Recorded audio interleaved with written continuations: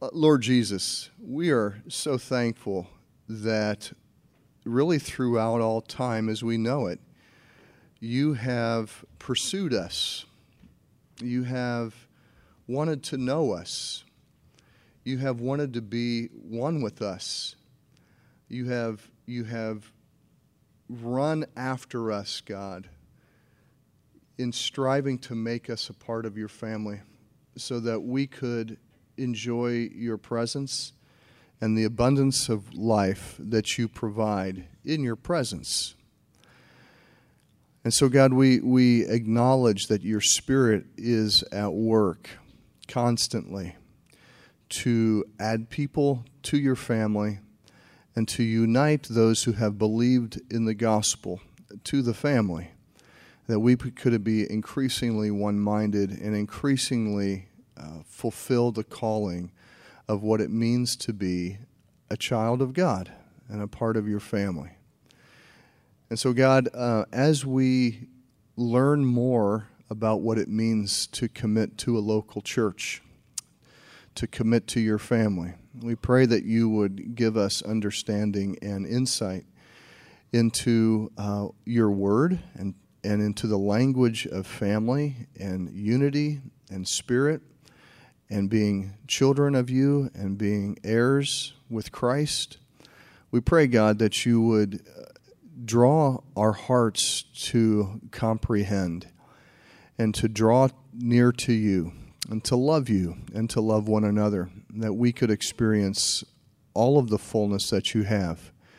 For we know your word teaches that while we do indeed possess your Holy Spirit as individuals, we know that the fullness of life is not found as an individual, but as a member of the family, and as you fill us with love, strengthened with faith, we experience something that is beyond our individual walks in Christ. And so, God, that is what we want to experience. We want to experience the fullness of your presence in us. Every dimension, the height, the length, the width, the breadth of your love and of your power. And we're thankful, God, that you have called us together as a church to give us a place and a context and a people and a family in order to enjoy this. So, God, that is our goal. It is your goal for us. We pray that you would fulfill this desire that we have and that you have always had. In your Son's precious name we pray. Amen.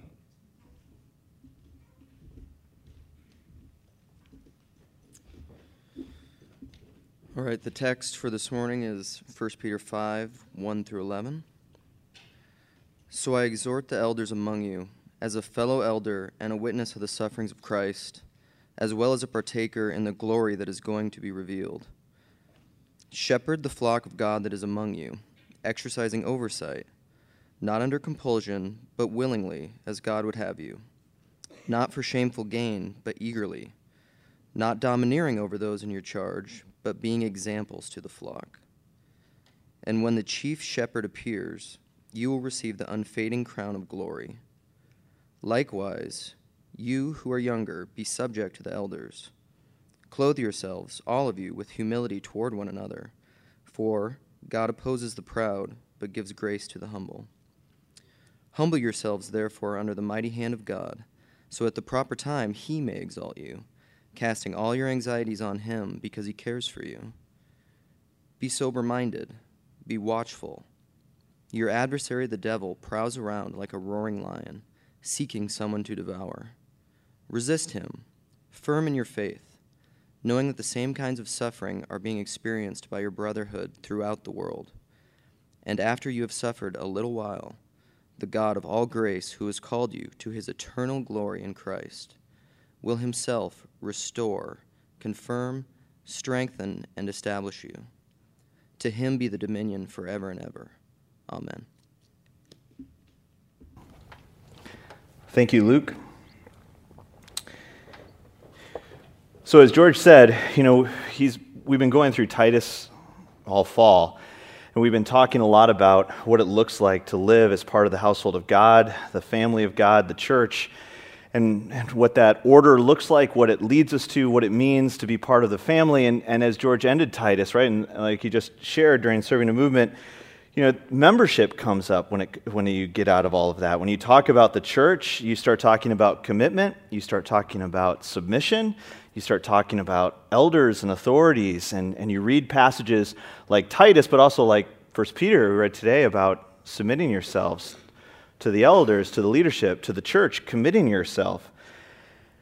And I don't know I don't know how many of you are like me, but when people start talking about levels of commitment and submission to authorities and to structures and to the church, it starts to rankle a little bit, or it provides some reason to doubt. I mean, if you just look at the time that we are in our culture, the place where we are, do we really want to commit to these types of things? Do we want to use language like submission? Do we want to use languages like covenants and membership? When you look at the history of the church, not that long ago, but even current, if you pay attention to the church today, it seems that churches more and more and more hurt people under their care. The ones who are supposed to be taking care of people are the ones who are inflicting damage upon people. It doesn't seem like the right time to talk about these types of things or even to push for these types of things. For many of us, our experience of the church, or when you start talking about church, right, it just brings up feelings and fears of power and corruption. You don't have to think very far or look for examples of this, of churches hurting people, protecting those in authority who shouldn't be protected, not protecting victims of crimes or abuse, and all under this guise of submission, or you just have to trust your church, you just have to trust yourself to the leaders in the church, you just have to sign the line and go along with what your church tells you. And for many of us have left a church at some point in our lives. That Twin Cities Church is maybe not the first church you have walked into in your life. Some of you, that may be the case. Others of us have gone to different churches, been part of different churches, have been hurt, really actually hurt by churches, have been let down by the leaders of churches, been let down in various communities, either churches that have leadership or just been hurt and let down by churches that have no leadership, but still hurt by the church. And so when we start to talk about structures and order and commitment, I think it's legitimate to wonder and to be a little skeptical of those types of things. If we genuinely are going to love each other, shouldn't we just be free to love one another? Right? Do we need to have these formal covenants? Do we need to have membership? Do we really need to commit in such a way? Can't we just be the church? Can't we just be free to be the church? Wouldn't that be more loving, a greater experience of the Spirit, if we were just free to be with each other and to love each other? Why commit to structures? Right? Why commit to institutions that we know lead to flawed and hurt and pain and all of these types of things? So those are the objections that go through my mind. I don't know if it goes through yours. So you're thinking, this guy, this hippie pastor. But I think it's a legitimate question. For some of us, we too quickly rush into signing the dotted line if someone asks us to do something. And others of us react against those types of things, that kind of don't tread on me kind of attitude of like, well, I'm fine being part of this church, but I'm not going to sign away any of my rights to this group. Why should I commit? And so we want to spend a couple of weeks, because I think this membership covenant is a serious document. As George has presented, the church is a serious institution. To be the church is a significant thing, and it's a significant idea and moment in our culture, too, to start to be talking about church. So what is it? What does it look like to commit to the church? And we want to take a few weeks to really wrestle with this. Why would we commit to the church? Why would we not commit to the church? What are the objections that we have? And how does Christ and the gospel help us in these decisions? Well, as George presented all fall, as we were going through the book of Titus, all believers have been called into the family. Right? You can't escape that. We've all been called into the family of God. We've all been called into the church, into a very local and physical reality. Right? The church, it is an actual place. It is an actual people. It's nice sometimes to sit and think of Big C Church or Universal Church, but that's not the context of Scripture. It's not what we've been called into. It is, but we only are called into that as we experience a real physical body with real physical people, an incarnational presence with one another, actually being with people. We're called to this. We know that. And we also saw from Titus, and we've seen throughout all of Scripture, right, that within the family there is to be an order. That the family is to be ordered. We're in the family of God. The family is supposed to be ordered in a particular way. We've seen that, Genesis to Revelation. It's not just Titus, but this ordering of the family order. That in order to do good works, which we have been called to do, right, in order to bear good fruit, in order to be fruitful, in order to do the things that God has called us to, equipped us to make His name, we have to have an order. We have to have older teaching younger. We have to have elders shepherding and protecting. We have to have everybody in the church using their gifts, doing their part, growing in maturity. There has to be an order. We saw that in Titus. We see that throughout Scripture, that the people of God are called to reflect God in every aspect. And we're called to reflect Him in how we interact with each other. We as a church reflect God. We're this city of God in a city on earth. The way that we interact is to reflect the heavenly realms. Like George said, our primary witness is to the heavenly places. We reflect God's wisdom in how we live our lives, in how we interact with one another. We reflect God in how we use our gifts, in how we show love, but also in how we submit to one another, how we submit to the leaders that God has given us. It's an inescapable teaching of Scripture that we reflect God in how we submit to one another and to our leaders, to the government, in how we show love and how we live our lives. That this commitment and submission make love genuine, make it possible to be the people of God, that without this, we don't reflect Him, or we don't reflect Him fully. But when the word submission comes up, it gets we're fine talking church, but it's not as fun when we start talking about ideas of commitment, ideas of submission, ideas of order. It's not that appealing. Even, seeing a word on a screen like submission and sandwich between commitment and family, it's like, whoa, hold on. And in a lot of ways, it rankles us, the thought of submitting to anyone or anything. But at the same time, when we're honest with ourselves, and when we look at our culture, when we look at ourselves, we can see clearly we need it.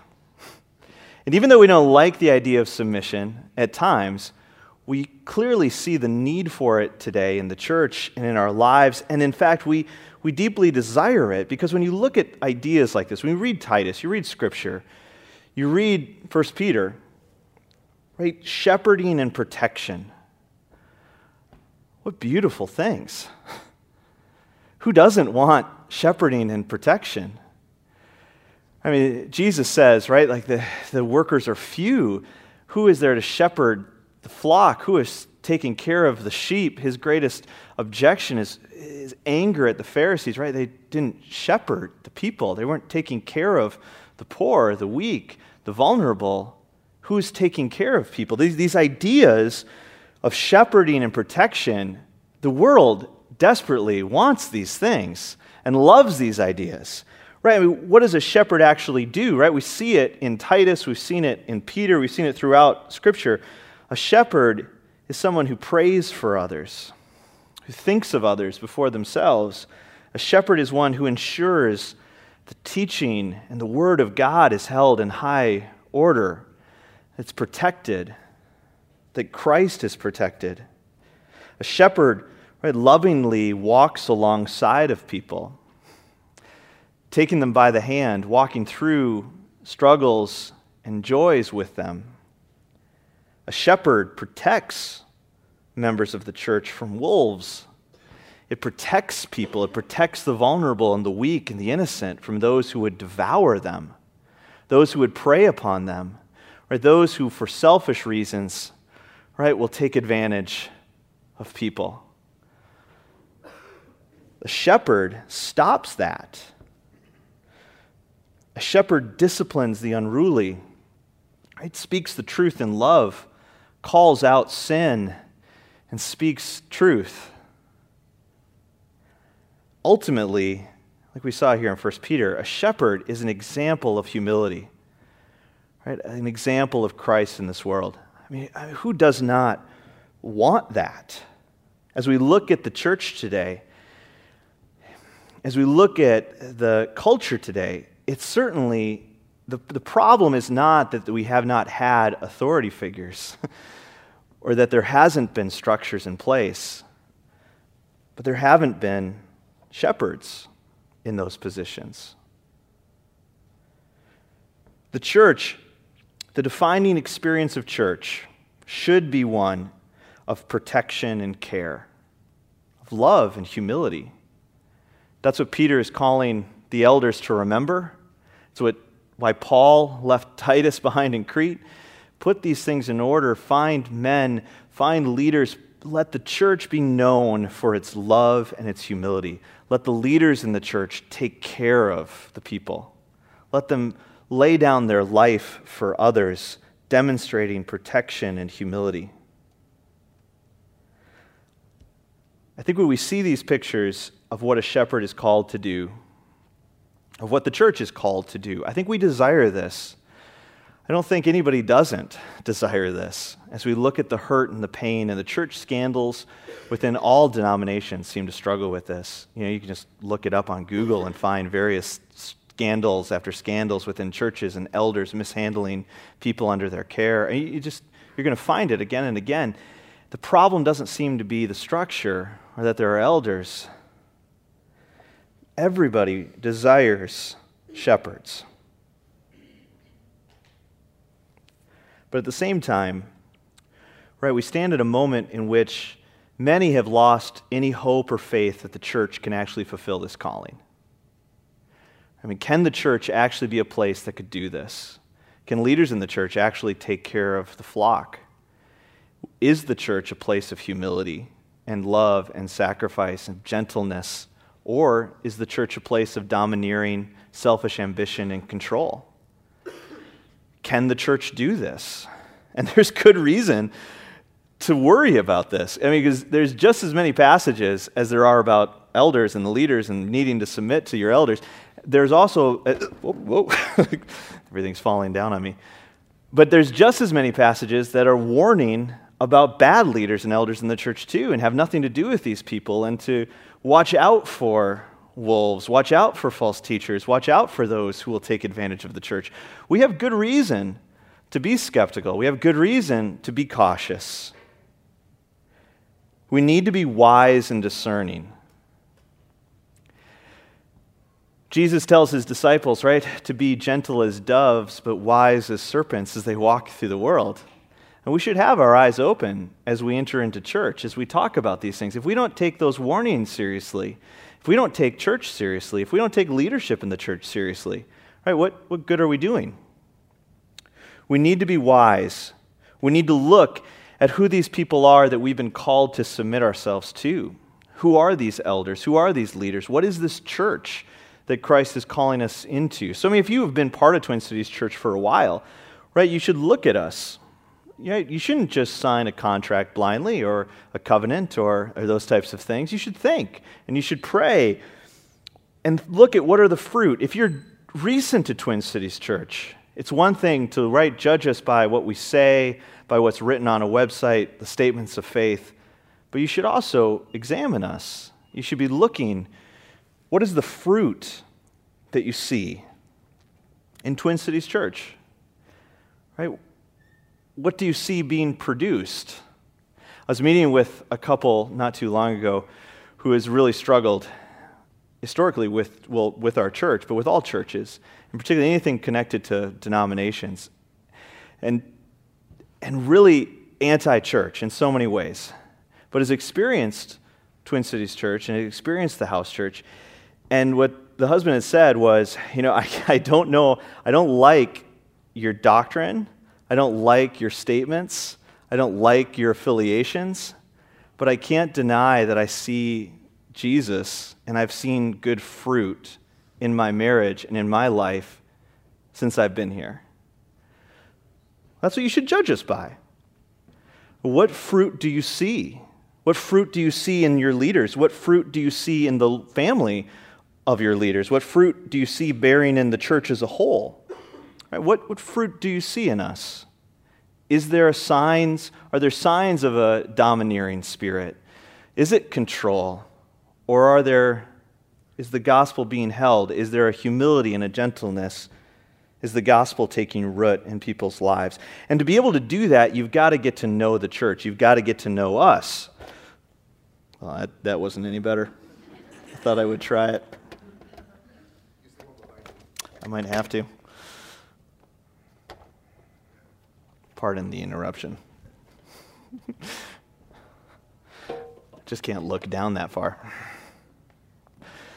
So you got to have a context in which to know people, though. If you're going to be able to look at this fruit, if you're going to be able to see people, you're going to need to be able to have a context in which you get to know those people and take time. Peter gives us two things to look for: selflessness and humility. Right? Selflessness and humility. But to do that, there has to be a level of commitment. There has to be a level of commitment to get to know people. There has to be a level of commitment to walk with people, to be able to see if good fruit is bearing. So why is this so hard, though? I mean, we understand what we're called to. We can understand even what the gospel has called us to. We can understand, yes, I want to get to know this church. I want to see if it bears good fruit. I want to see, right? I want to be part of this house church. I want to be part of this church. I want to see this. I want to get to know these leaders. I want to get to know this church family. I want to be a part of this church family. But it's still hard. It's still hard. You can even agree that there should be elders, there should be shepherding, there should be submission, but it's still hard. It still doesn't come naturally or easily. It can raise all kinds of anxieties and fear when we start talking about commitment. And I think a lot of it comes from our desire to be loved, for our desire for genuine community. Carl Jung, psychologist, wrote long, but I think all psychologists would argue this, that one of humanity's great needs is to be deeply loved. I mean, everybody wants to be loved, to have people who love them, truly love them. Not superficially, but to genuinely be loved. It's one of the great desires of humanity. We are created in this way. We're always looking for someone to love us. We want to be loved and accepted for who we are. And so we pursue those things. It's what draws us into community life, to be loved, to find people who will love us, who we can love. It's what drives us into relationships with others. If you think about your marriage, if you think about any of these types of things, we want someone who will love us. It's what draws us and makes us make commitments to others, because it creates an environment to be loved.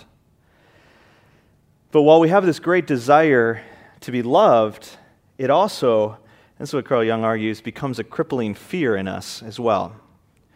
Because of my desire to be loved, I know that to be loved, I also must be truly and fully known.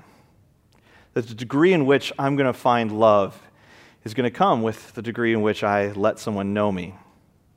Because to be loved without being known is just superficial and not satisfying. And everybody knows that. To just be told you're loved all the time, just to have people hug you and just say they love you, it doesn't satisfy that deep longing. It doesn't satisfy that, you don't really know me, though. We want that love. We want that acceptance. We want people to hug us and commit to us and love us. But we also know that that will never really happen until that person knows me. And then there's the crippling fear of if they know me, What if they don't love me? What if they truly get to know me and they find out that there is something in me that's not worth loving? What will happen to me? What will happen to these relationships?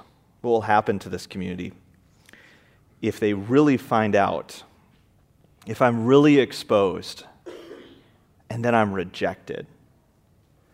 It'd be better to just not be known at all. It would be better to stay very superficial. And so we create just whole levels of sophisticated, superficial relationships around us. Communities that stay incredibly superficial. Churches, right, that stay incredibly superficial. Where, how are you doing? I'm doing great. Thanks for asking. Oh, it's good. I'm glad you're doing great. But even everywhere, not just in the church, our whole society has become more and more and more superficial. You know, Instagram and social media have just created more and more ways to maintain a superficial knowledge of people without truly knowing anyone, and loving people in ways to love, but without truly ever knowing. A way to express yourself, talk about yourself in a very guarded way, and let people know things about you that you've chosen to let them know about you, but staying distant and keeping and guarding the very things that you're most worried about. And so what this creates then, it creates, on the one hand, communities that can be incredibly superficial, quick to sign these letters of commitment, quick to sign covenant things because, oh, of course, I love you, you love me, let's do this, let's be a church together, let's be a family. But without taking the time or the intention to get to know anybody because of trying to maintain a superficial level of love, or it creates a level of distance and disconnect, keeping people at arm's length, a cold judgment, right? A testing and prodding of people. You know, I'll give them a little bit of me and we'll see how they handle it. And if they pass the test, I'll give them a little bit more and a little bit more. But we'll see. And then if they burn me, if they let me down, it gives me a good reason to start to back off. Our fears and our anxieties can just overwhelm us when it comes to being part of community. I think anybody who's been in Twin Cities Church for a while has experienced this in the house church. House church is such a microscope that directs itself on our fear and our anxiety of dealing with people, living in community with one another. Those of you who are not in a house church or are a part of Twin Cities Church, you know this. You've experienced this in your family, in your social spheres, at work, in your neighborhood. I mean, community is hard. Being committed to people, loving people is very difficult work. And there's all these fears and anxieties. Right? Do these people even know me? Do these people even care about me? Right? Do they care more about themselves than they do about me? Will they really love me if push comes to shove? What would happen to me if I lost my job? What would happen to me if I have a debilitating injury? Do these people really love me? What will they do when they really get to know me? What about the times that I've been let down? Will they always just let me down? Why commit to be let down over and over and over?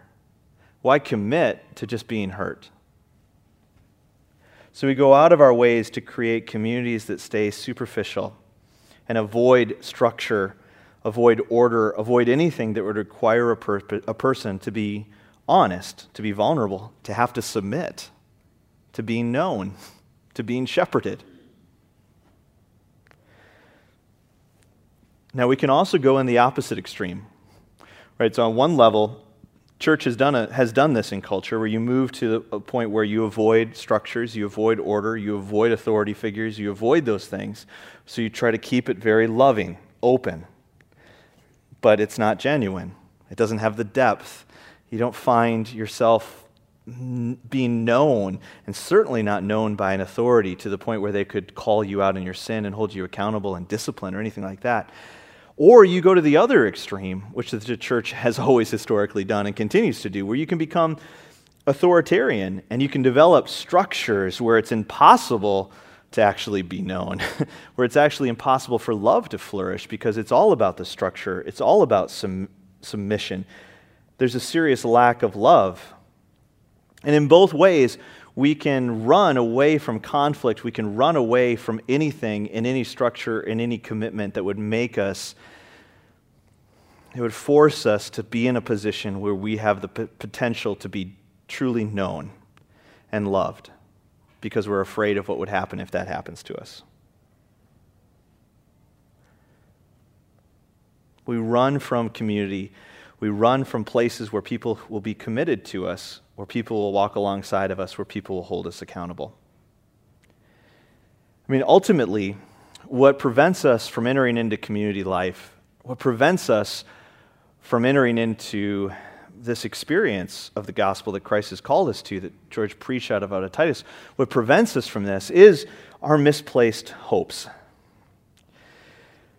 Because the reality is, no matter how long you test us, you see us, you've been with us, and many of you have been with us for years and years from the beginning of the church, you know our failings. The longer you're going to be with us, you're going to see good fruit, we hope. You're going to see the fruit of the gospel, but you're also going to see the failings of your leaders. You're going to see the sins of your elders. You're going to see, I don't know if I really, what am I really, I'm just going to be let down. We're going to let you down. So the bigger issue is not that you should continue to wait and look for that perfect church or those perfect leaders who will never hurt you, who will never let you down, who are the perfect epitome of Christ on earth. But rather, we really have to evaluate where our hope is and evaluate where we're looking for our sustenance and our needs. Because what we find, right, because really, we all need to see, and Peter does a great job, I think, of reminding us of this, of when it comes to submission, when it comes to the church family, what's really going on here. We need to understand who we're really submitting ourselves to. We're committing ourselves to the church, when we're submitting to leadership, when we're submitting to someone, who are we submitting ourselves to? Who are we committing to be known by and loved by? It's not the elders. It's not us. It's not a community. It's Christ, is what Peter reminds us of. That Christ is our chief shepherd. Christ is the one who walks along with us. Christ is the one who protects us. Christ is the one who knows us, who loves us, who cares for us. We are all being shepherded already. We are all being cared for. We are all being loved. Our greatest need has already been met. Right, this is the great news of the gospel. Right, we all have this desires, and we want to be known, and we want to be loved, and then here you have Jesus. You have Jesus on the cross and the resurrection. You have God the Father speaking to Jesus, speaking to us. This is my son, this is my daughter, in whom I am well pleased. I find no fault in him. The gospel tells me, right, it tells us all that we are fully known by God. Like we have that need for love. Well, the maker of heaven and earth knows me, knows you, knows our intimate details of our life, has known us since before the world began. He knows me, and he completely and fully loves me. I'm more known than anyone could possibly know me, than I could even know myself. And I'm more loved than I ever dared dream was even a possibility. And do you see what that does then for us? What that does, it creates this freedom in us now as we live in community. We no longer have to live in fear of others and their opinions of us. I'm already fully known. I'm already fully loved. I don't have to hide myself. I don't have to hide parts of myself. I no longer need others to meet my needs. I don't have to look at the leadership of the church and say, well, I hope they better take care of me. I'm taken care of. My needs have been met. I no longer need to be in control of my life. I no longer have to be in control of the lives of others because Jesus is in control of their lives and cares for them. So how do we experience this more and more, right? We want to experience this community. We want to experience the family of God. We want to live out and reflect the gospel like George has been preaching through Titus. We want to be ready for good works. So we do it through Christ, who overcomes our anxieties and our fears. Peter's instruction, right? Cast all of your anxiety and cares onto Christ because he cares for you. What a beautiful instruction in the context of submission in the church, right? That's a great popular verse that gets pulled out a lot, of casting your cares and your anxiety, but it's in the context of submitting to one another, submission to your church, to your leaders. It makes it possible to trust. It makes it possible to commit to people because I'm taken care of. I'm shepherded. I have everything that I'll ever need. Nothing can happen to me. Now, we should still be discerning, right? We still need to be wise and to avoid false teaching, avoid domineering churches and leaders that are in selfish gain and looking to abuse and for their own namesakes and all those things. We're supposed to avoid those things, absolutely. But even when we see that that's not present, we see good fruit, we have to see Jesus, right? And trust him and cast our fears and our anxieties on him. And what that produces in us and what it produces in the church is humility, right? What is the sign of a church that has the gospel? Peter shows it. He says it's humility. Humility versus arrogance at all levels, leadership down. Right? When you understand the gospel of Jesus Christ, when you understand this message that Jesus gives us, that the scripture shows, right? Because the reality of the gospel is, I am far worse off than I could have thought. Right? Sin becomes so pernicious that I can't even identify it because it's so part of who I am. There's nothing in me that's worth loving. Becomes very true when you start to try to follow the law and follow God. But then you find Christ lovingly dying for me. That dual-natured of I'm far worse off than I thought. And living in community shows you this pretty quickly. Right? All relationships do this for us. For those of you who are married, you understand this. Those having kids, these are tools of sanctification. Right? I didn't realize I was such a sinner, right, until I got married. And then until I had children. Like, whoa, where is this coming from? It was always present. Community and relationships just flesh out our sin. There is nothing within me that is very lovable or worth someone committing to love. But then I find Christ offering his life for me. The reality of the gospel humbles me. It makes I can't be arrogant in the face of the sacrifice and the cost of my salvation. I can't be confident myself in the light of my sin. Paul will say these things, right? Like, how can Paul say at the same time, I am the chief sinner, not I was the chief sinner? Right? A lot of Christians do this. A lot of leaders talk this way, right? Of like, I had this past, but Jesus saved me from it. Praise God. Now I'm on the straight and narrow. No, Paul says, no, I am the chief sinner, present tense. Like, I am. I'm full of sin. I continue to sin. If you don't say you don't sin, you lie, right? An elder is not somebody who doesn't sin, right? It's somebody who has humbled themselves before God and is living a life that is upright in terms of their humility and trusting of God. He can say on the one hand, I am the chief sinner. The gospel humbles us. There's no arrogance or pride in the gospel of Jesus Christ. But then it gives us such confidence and hope. Because Christ fully loves me and empowered me and chose me for the place that I am and called me to do what I've been doing. I can't help but do what he's called me to do. How can Paul be so confident of his mission, of his purpose in life, of what he's doing when everywhere he goes he's being run out of town, stoned and beaten and killed? Because his confidence comes from Jesus Christ and his calling. So as a church, the gospel of Jesus Christ is to reorder our hearts and our lives and our community life in such a way that it changes us, where we don't think of ourselves and our own needs above others, but that we recognize that Jesus Christ is our shepherd, that Jesus Christ has called us into the church, that Jesus Christ is empowering us for this day, for this moment, for this community. So where does this leave us with? So I'd encourage us all, and myself included, as we approach community life together, as we approach the church, as we think about what it is to be part of a family, what is it that you struggle with? Do you keep people at arm's length? Right, when you look at your community life, at what it looks like for you to be in community with others, are you guarded and distant? Are you testing people constantly? Do you feel like it's not safe to share something?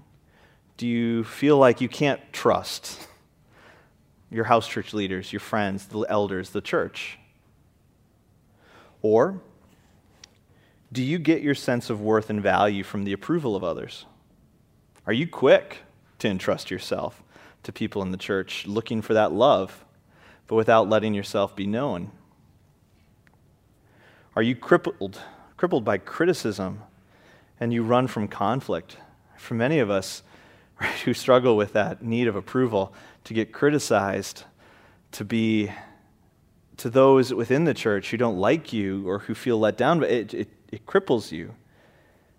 Do you lack that strength to speak the truth? Are you exhausted?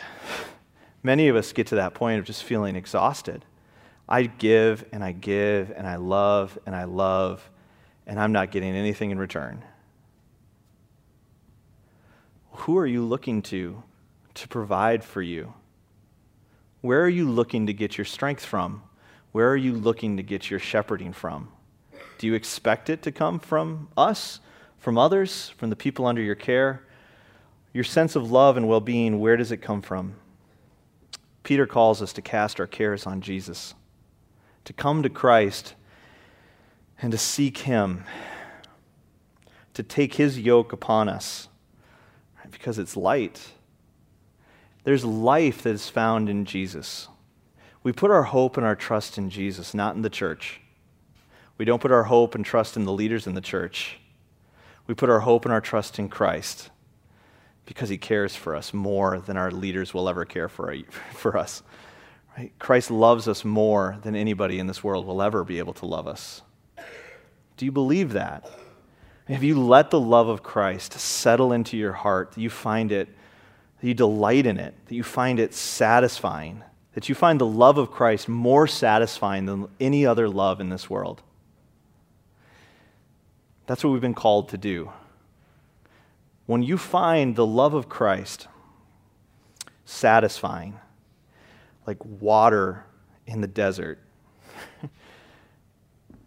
you experience joy and peace, freedom and hope, the ability to love, to be in community with others, to speak the truth in love, to commit not to people but to Christ, and to trust.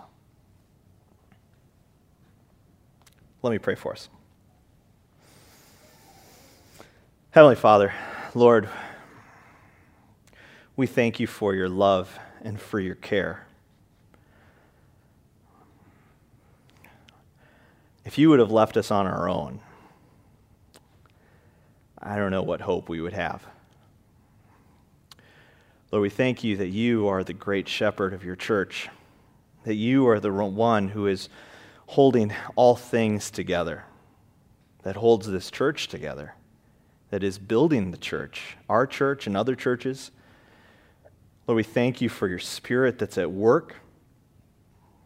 We thank you for the people that you have called us to be in community with. Lord, we acknowledge our sinfulness, our selfishness, our disappointment with one another, the feelings of entitlement, of judgment towards each other. Lord, help us to love. Lord, help us to love one another, to be in community with one another, to commit to one another, and to loving each other. Lord, strengthen us with your great love so that it empowers us to commit to and to love others. Lord, we trust you. We know that there is going to be hurt and there's going to be pain in this life. Lord, we know that sin is always going to be present in your church. But Lord, we also know that you are present in the church, and that there is no other place to find you. So Lord, we want more and more of you. So Lord, strengthen us as a church to find you, to know you, to come to you, and to put our hope in you. In your Son's precious name we pray. Amen.